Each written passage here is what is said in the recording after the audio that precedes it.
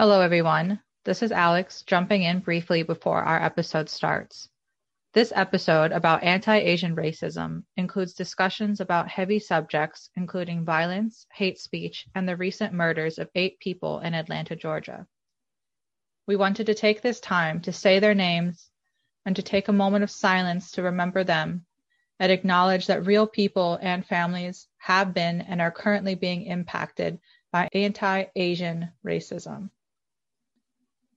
Let us remember Yong A.U., Soon Ja Kim, Soon Jong Park, Hyung Jong Kim, Diao Yo Fong, Xiao Jae Tan, Delania Ashley Yun, and Paul Andre Mitchells.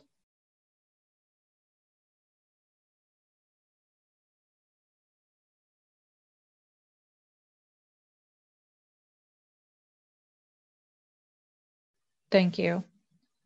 And please remember that if at any time you feel that you need support, please contact your local crisis center or University of Iowa Counseling Services.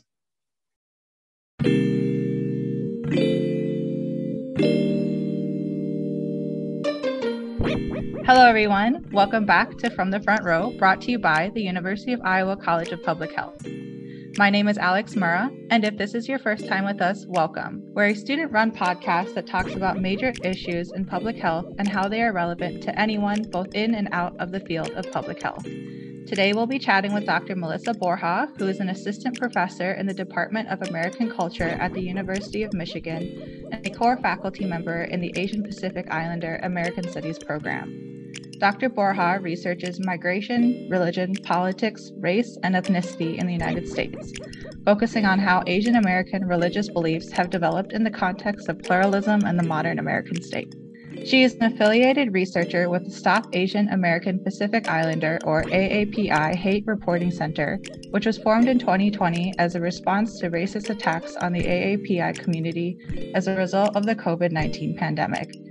She earned her PhD in history from Columbia University, an MA from the University of Chicago, and an AB from Harvard University. Today, she is here with us to discuss the rise in hate incidents on the AAPI community during the pandemic. Welcome to the show, Dr. Borja. I'm so glad to be here. Thank you for having me. So, to start us off, can you tell us about your path to becoming a professor in Asian Pacific Islander American Studies and how your work has influenced your involvement with the Stop AAPI Hate Reporting Center? I grew up in Saginaw, Michigan, in the wake of the killing of Vincent Chin.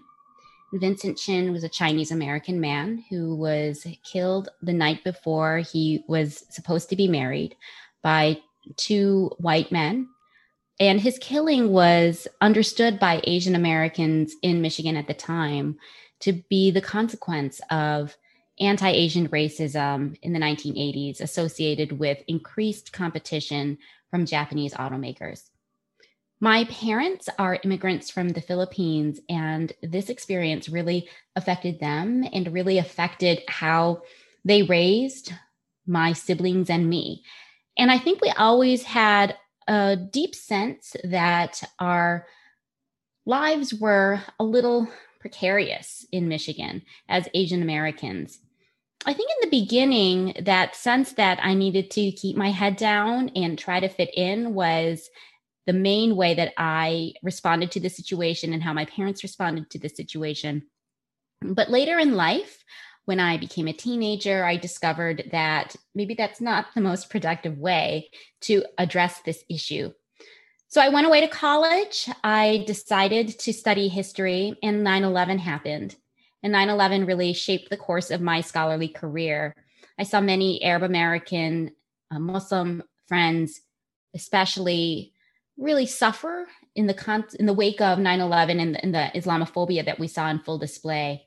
So at that moment, I decided that I would merge my commitment to studying history and my commitment to addressing injustice in the world by being a scholar who studies Asian American experiences.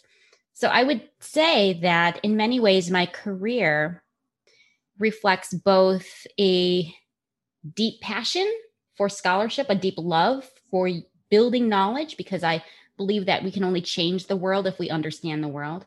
But it also reflects a deep pain and deep sorrow about the injustices that continue to shape our world.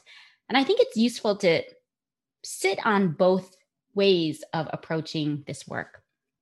I got involved with the Stop AAPI Hate Reporting Center around this time last year. We were all at home.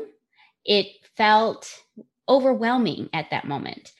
My husband is a healthcare worker, and he was preparing to address the healthcare dimensions of the pandemic. But as an Asian American studies scholar, I also realized that there were really useful things I could do in response to the alarming stories I was hearing from friends all across the country of being coughed at, spit upon, yelled at while they were going about their daily business, going grocery shopping, walking down the street, bringing their kids to school. And these stories had occurred since January. So a colleague of mine, Russell Jung at San Francisco State University, started the Stop AAPI Hate Reporting Center with other community organizations. And he asked me if I would like to help with it. And I took on the piece that addresses tracking anti-Asian hate incidents, as well as examples of Asian American resistance to racism that were reported in news media. Thank you so much for sharing your personal stories. I think a lot of Asian Americans can resonate with some of those feelings of having motivation from traumatic events that have happened during their lifetime, and whether or not that's influenced their studies. I know that it definitely has for mine. My mother is Korean American. Seeing things of how she's been treated in the healthcare system motivated me to go into public health and medicine as well. So thank you for sharing that. Our next question has to do a lot with the historical background of racism. And a lot of people could think or have been seeing these single incidents of anti-Asian hate events recently. We've been seeing lots of reports. And I think some people are starting to think that maybe this is new, but it's not. How do these current incidents represent the history of systemic anti-Asian racism in the United States? So you're exactly right. And I'm a historian by training, and any chance for us to put recent anti-Asian racism and anti-Asian violence in broader perspective is really welcome to me. So yes, there's a very deep history of anti-Asian sentiment in the United States. And this anti-Asian sentiment has taken a variety of forms. It's taken the form of immigration policies that have excluded Asian people from migrating to the United States. It's taken the form of local policies that have made it difficult for Asian American kids to have access to the same schools that white kids do. And it's also taken the form of acts of harassment and horrific acts of violence. So to give examples of acts of violence against Asian Americans, we can point to, for example, anti-Chinese efforts in California, where Chinese immigrants were massacred. We can point to also acts of violence and harassment directed towards Filipino Americans, especially those who were pushing for labor protections in the 1930s.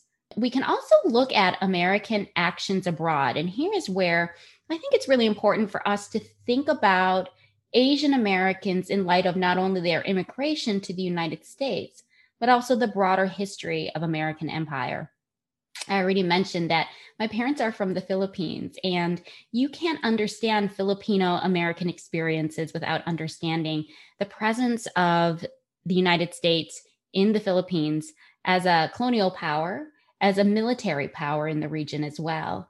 And I can't not talk about violence against Asian Americans without talking about various forms of imperial violence that we've seen: the Philippine-American War, violence in Asia during World War II, violence in Asia during the Korean War and the Vietnam War, and the secret war in Laos. And so in many ways, the anti-Asian racism and violence that we've seen in the past year is the combination of many forces of history. We see the history of empire, the history of racism, the history of violence. And we need to think about all of these pieces together.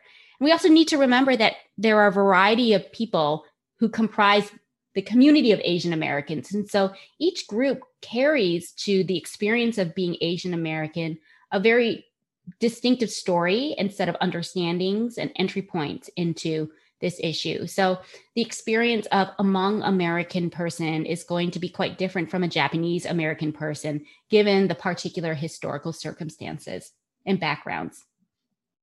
Could you speak a little about how the experiences of Asian Americans can help inform and fit into the larger landscape of racial discrimination in America? So last summer, we had this Black Lives Matter movement with the death of George Floyd. How can this movement also tie into those racial movements as well? One thing that's been very striking to me is to see how this has been a moment where Asian Americans are insisting that we are no longer invisible. And I'll just give one example. I live in Indiana, and a women's group, an Asian American women's group, has been insisting that the governor condemn anti-Asian racism. And he condemned racism, but he could not even get himself to say the word Asian American. And this was very striking to the organizers behind this effort, because time and time again, Asian Americans have been erased. Their stories have been erased. Their experiences have been erased. Their experiences of racism in particular have been erased. And part of that has to do with the very powerful paradigm of thinking about race and racism in the United States as a Black-white issue. And absolutely, Asian Americans have had a different experience of racialization and racism than Black Americans have.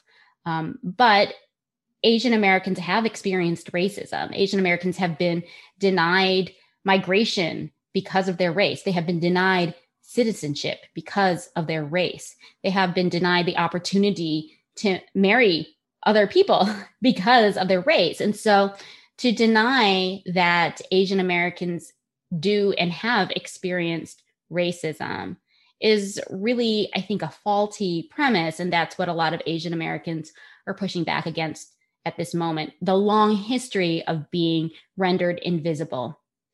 I do think the events of the summer, the Black Lives Matter protests that have taken place for several years now, but especially in the wake of the deaths of George Floyd and Breonna Taylor, really shaped the conversation about race and racism in the United States in a way that I think opens up new possibilities for Asian Americans in this moment.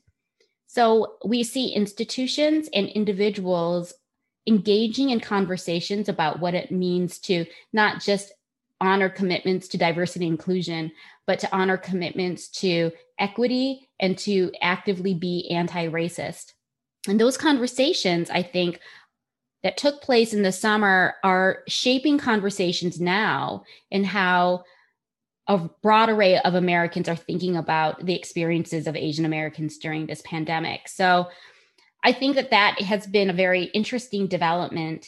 And we've also, I should add, seen a lot of solidarity work between Black and Asian American communities in this current moment.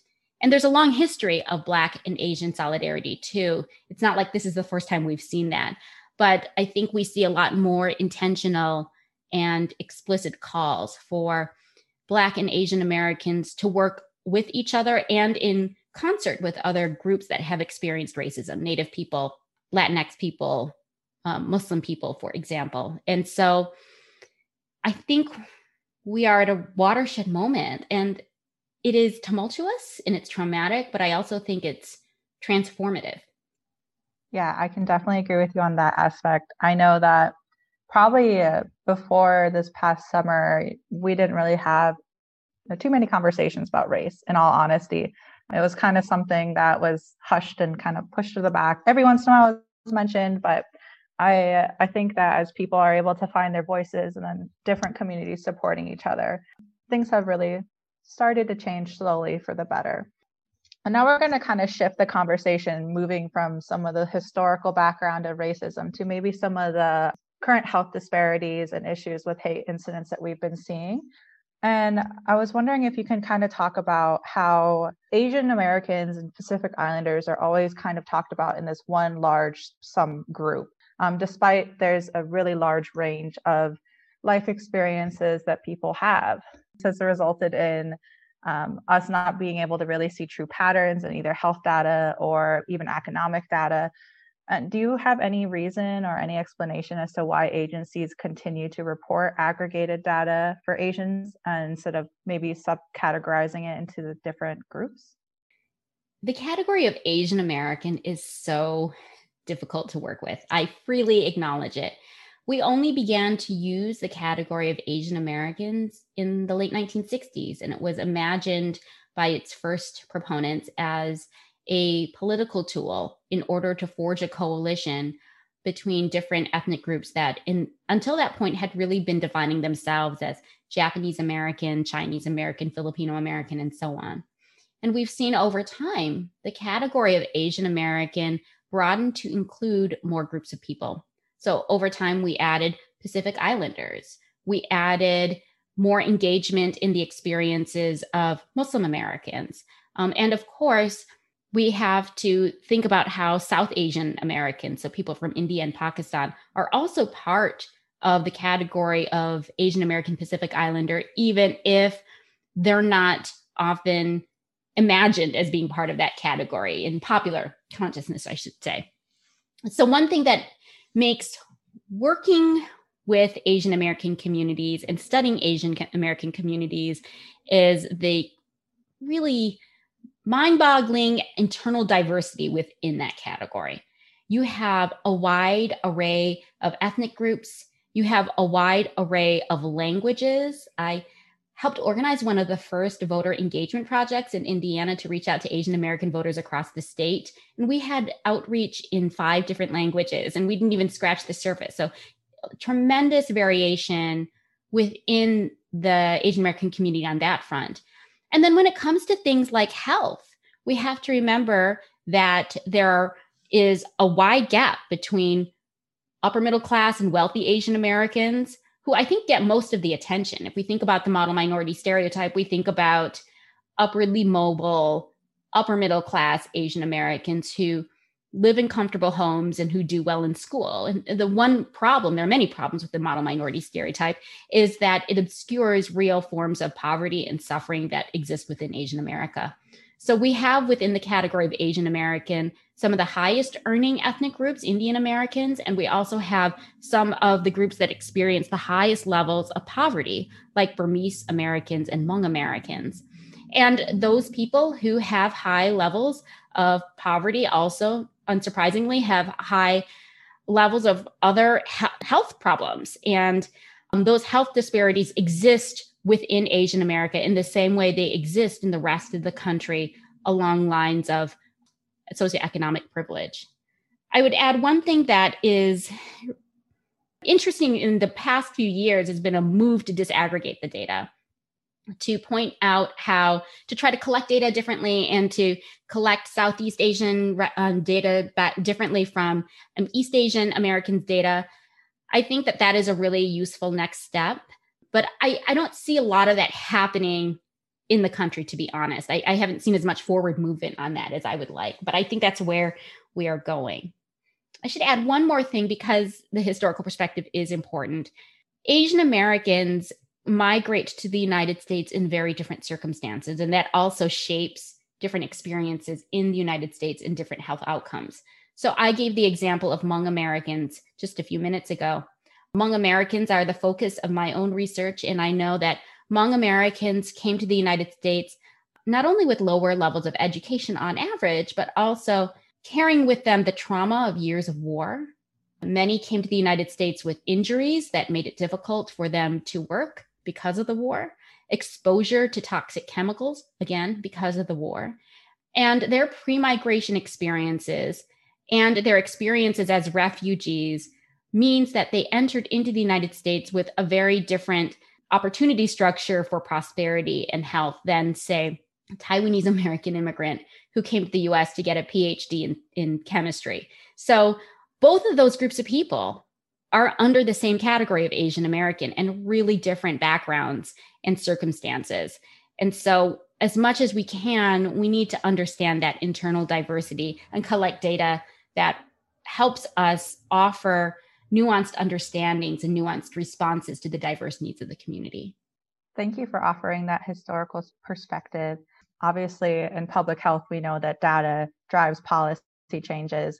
I hope that eventually we can have really good data that shows really all these little nuances that you've discussed.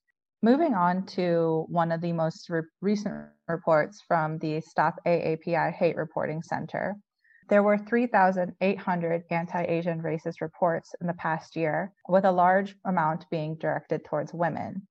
What are some potential reasons as to why Asian American women are disproportionately affected? And what are some other notable trends that you guys examined so far?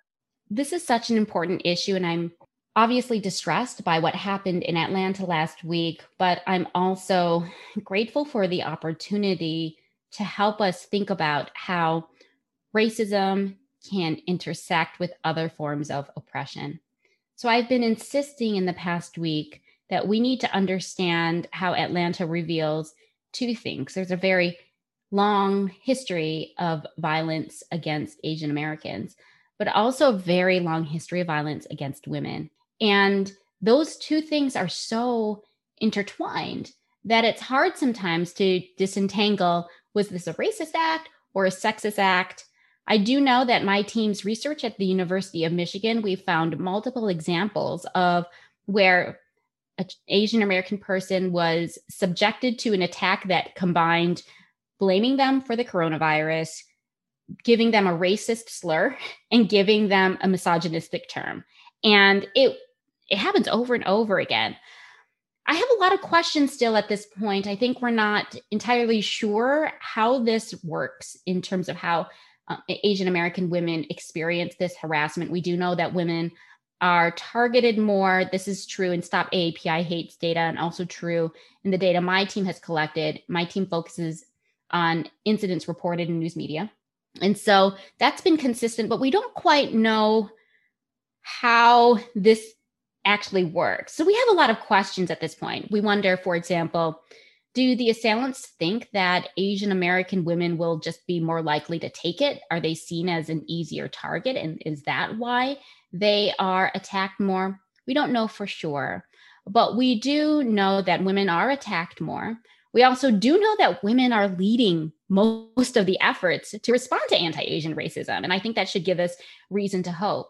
We know from broad research that women are often at the forefront of grassroots change and social movements. And that has been true for the past year, that Asian American women have been leading calls for change at the local, state, and national levels. And so that's a really interesting trend we've noticed. Finally, one thing that we've noticed is that these incidents of harassment have taken place largely in public. And there is something really interesting that's going on, which is we've been living in a pandemic, and a lot of us don't leave our homes that often. I don't know about you, but I can't think about the last time I stepped outside because we are living in a pandemic and we're trying to reduce how much we're interacting in public. And yet it is in public where most of these instances are happening. And March and April were the months when at least my team saw incidents surge in 2020. I should add, we haven't started collecting data for 2021 yet. So we imagine that those will increase, but incidents were really high in March and April. And that was a time when we were living under lockdown for the most part. So I find that very interesting. Most of the incidents have taken place at businesses, on the street, and on public transit. So if we hear Asian American people, especially Asian American women, say they're afraid to go about their daily life, it makes sense. It reflects a reality. That's where they're getting attacked. Well, they're just going about their daily lives. So I would have to say that that is one of the most concerning elements about this past year, that we can't even go to the grocery store without feeling a little worried that someone might cough on us or yell a racist epithet at us. Finally, one more thing that I have been really struck by, which is that these racist incidents, and we use the term incident because some of them are hate crimes, but some of them are forms of verbal harassment that don't necessarily amount to a crime, but we consider all of these things on a broad array of expressions of anti-Asian hostility that are worth considering, that have also contributed to a climate of fear among Asian Americans. No one is really immune from being targeted. So it's affected all age groups. We've seen horrific acts of violence against elderly people. We've also seen horrific acts of violence against children. The most widely covered event in 2020 was the stabbing of a Burmese American family in Midland, Texas, where they were shopping at a Sam's Club and a man came at them with a knife, shouted that they were Chinese people and had brought the coronavirus to the United States, and stabbed the father in the face, as well as at least one, possibly both of his sons, who were ages 2 and 6. So I think it's really important for us to remember that all Asian Americans have been affected by this, sometimes in really violent ways, like we saw in Texas, and sometimes in subtler ways. I'll just share one other striking report I learned from the Brookings Institution a couple weeks ago. Studies have shown that 1 in 4 Asian American youths has experienced racist bullying during the pandemic, and that in 50% of those cases, an adult was able to intervene and did not. I think that that is another way that Asian Americans are affected by this. Asian Americans are worried about their children going to school, and some have speculated that that's why Asian American families have been less likely to send their children in-person schooling, even when they have the option to, and have opted for virtual learning instead. Yeah, I always think it's so heartbreaking to hear any of these incidents, whether it's a violent event or even just, hearing from a family member or a friend that they had been yelled at or harassed in some way when trying to go to the store. And it's one of the things that's concerned me a lot is also just like how people are weaponizing the virus. I never really heard about hate incidents involving coughing or spitting too much before the coronavirus, but then all of a sudden we have this respiratory virus and it's become this weapon to hurt people. It's been a very alarming trend. Kind of touching on this, you briefly mentioned the work that your team has done within Stop AAPI Hate, and that's analyzing media outlets like Twitter. And we were wondering, at what point did you start to see an uptick in the use of anti-Asian language in the media, and how the use of hateful language is just as dangerous as actual hate crimes? So language matters. We've always insisted that it's important for us to use language that is responsible, especially language that is responsible to communities that are very vulnerable to this moment. And it is for that reason that major organizations like the WHO and the CDC have asked people to not use stigmatizing rhetoric and stigmatizing terms like China virus or Wuhan flu. I have not studied Twitter activity before the pandemic, but other researchers have, those who work on health communications. And researchers found that there had been a downward trend in anti-Asian bias for the past 10 years, and that was reversed in early March as soon as very prominent leaders began using stigmatizing terms like China virus. The use of those terms, again, reversed a 10-year-long decline in anti-Asian bias. And other researchers have found that expressions of anti-Asian sentiment online increased when President Trump was diagnosed with COVID in October. This is a very interesting pattern. My research team looked at stigmatizing rhetoric used by political candidates in 2020 in the lead up to the campaign, in the lead up to the election. And we were struck by a couple things. The first is that there were very partisan patterns. It was primarily Republicans who were using this rhetoric. Almost no Democrats used it. Primarily Democrats were saying positive things in support of Asian Americans experiencing racism. Only one Republican politician said anything along those lines, although some Republicans did support Grace Meng's resolution in September 2020. But my point is that this does seem to indicate that this might have been a political strategy on the part of the Republican Party. The other thing that I think is useful to keep in mind is not everyone was using this language. A few prominent politicians were using this language and had a particularly big platform. So one activist at Stop AAPI Hate has described President Trump as a super spreader of hate because his tweets were retweeted and liked a lot compared to other politicians like Tom Cotton who were using this. Now, Trump is no longer president. He is no longer on Twitter, but we see the continued use of stigmatizing rhetoric that has been documented to harm Asian Americans. We see this at the state level. I literally just had a conversation with a teacher at my daughter's school who insisted that the term China virus is the correct term to use because it's tradition.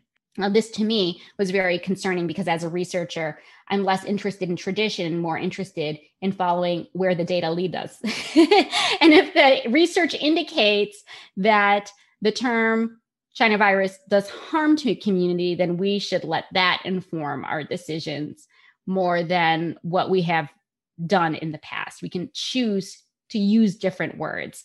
And it's not that hard to say COVID-19 rather than China virus. But I think that on the matter of hateful language versus hate crimes, the reality is that most of the incidents that have been reported to stop AAPI Hate's self-reporting system, as well as most of the incidents that have been reported in news media, have been verbal in nature.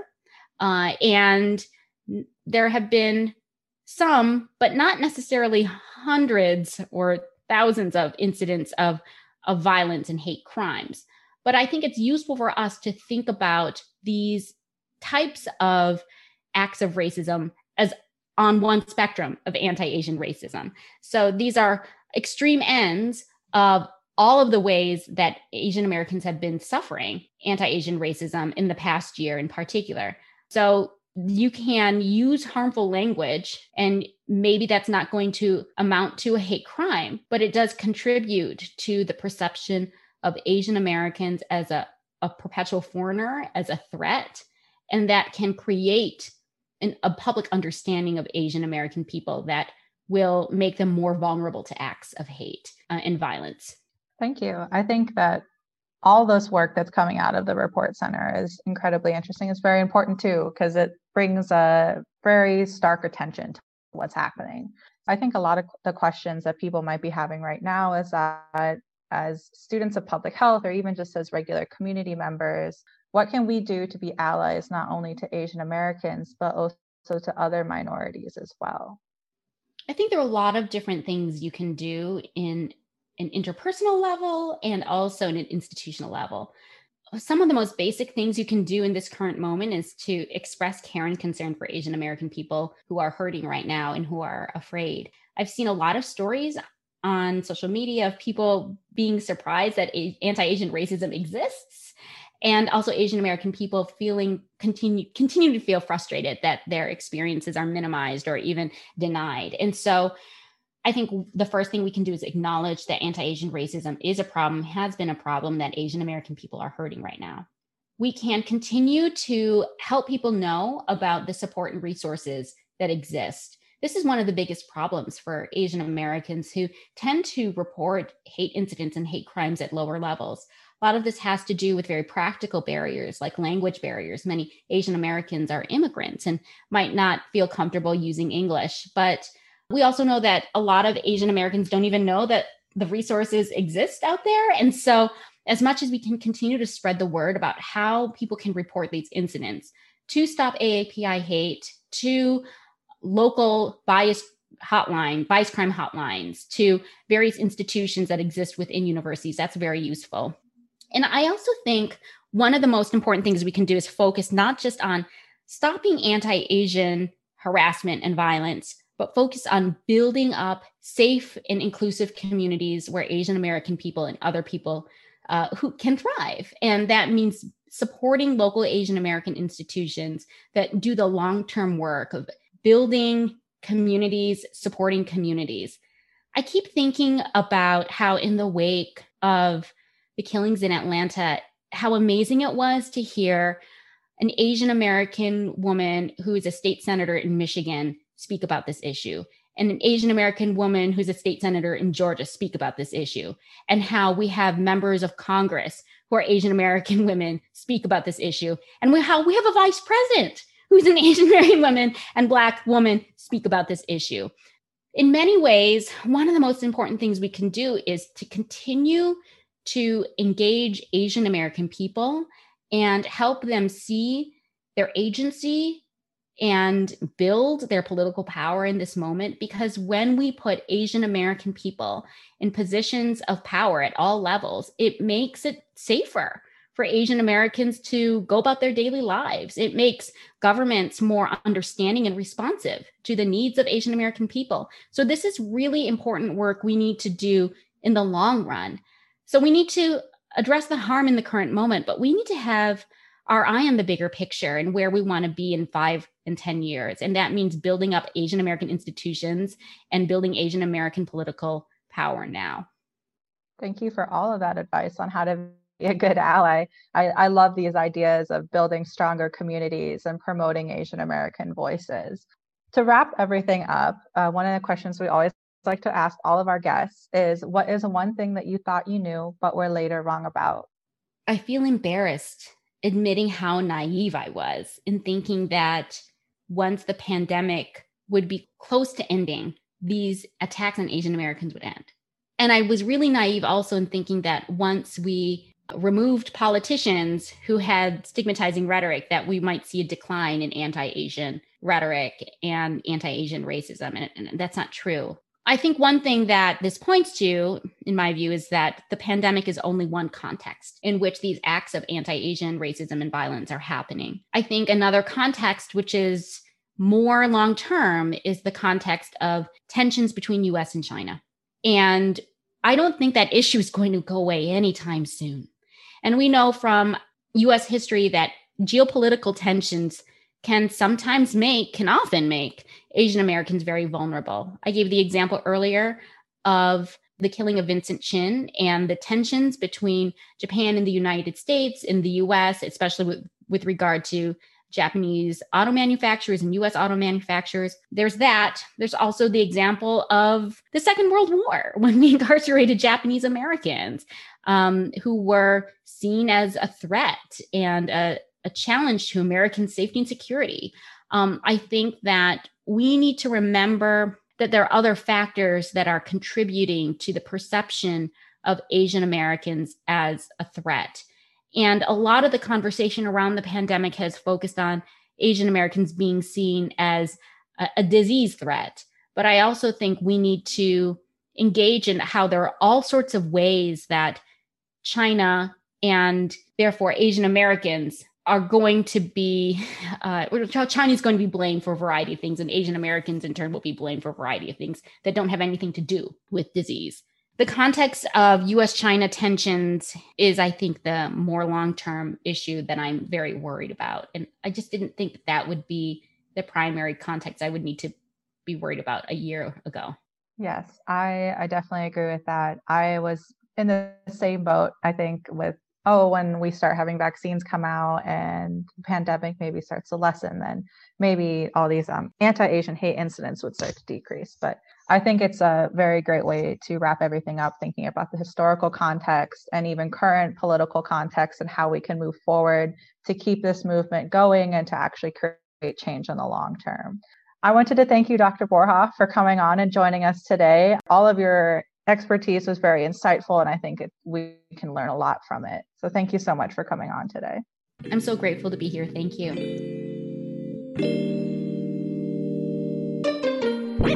That's it for our episode this week. Big thanks to Dr. Melissa Borja for coming on with us today. This episode was hosted, written, edited, and produced by Alex Murrah. You can find more about the University of Iowa College of Public Health on Facebook. Our podcast is available on Spotify, Apple Podcasts, and SoundCloud. If you enjoyed this episode, please share it with your colleagues. Our team can be reached at cph-gradambassador@uiowa.edu. This episode is brought to you by the University of Iowa College of Public Health. Keep on keeping on out there.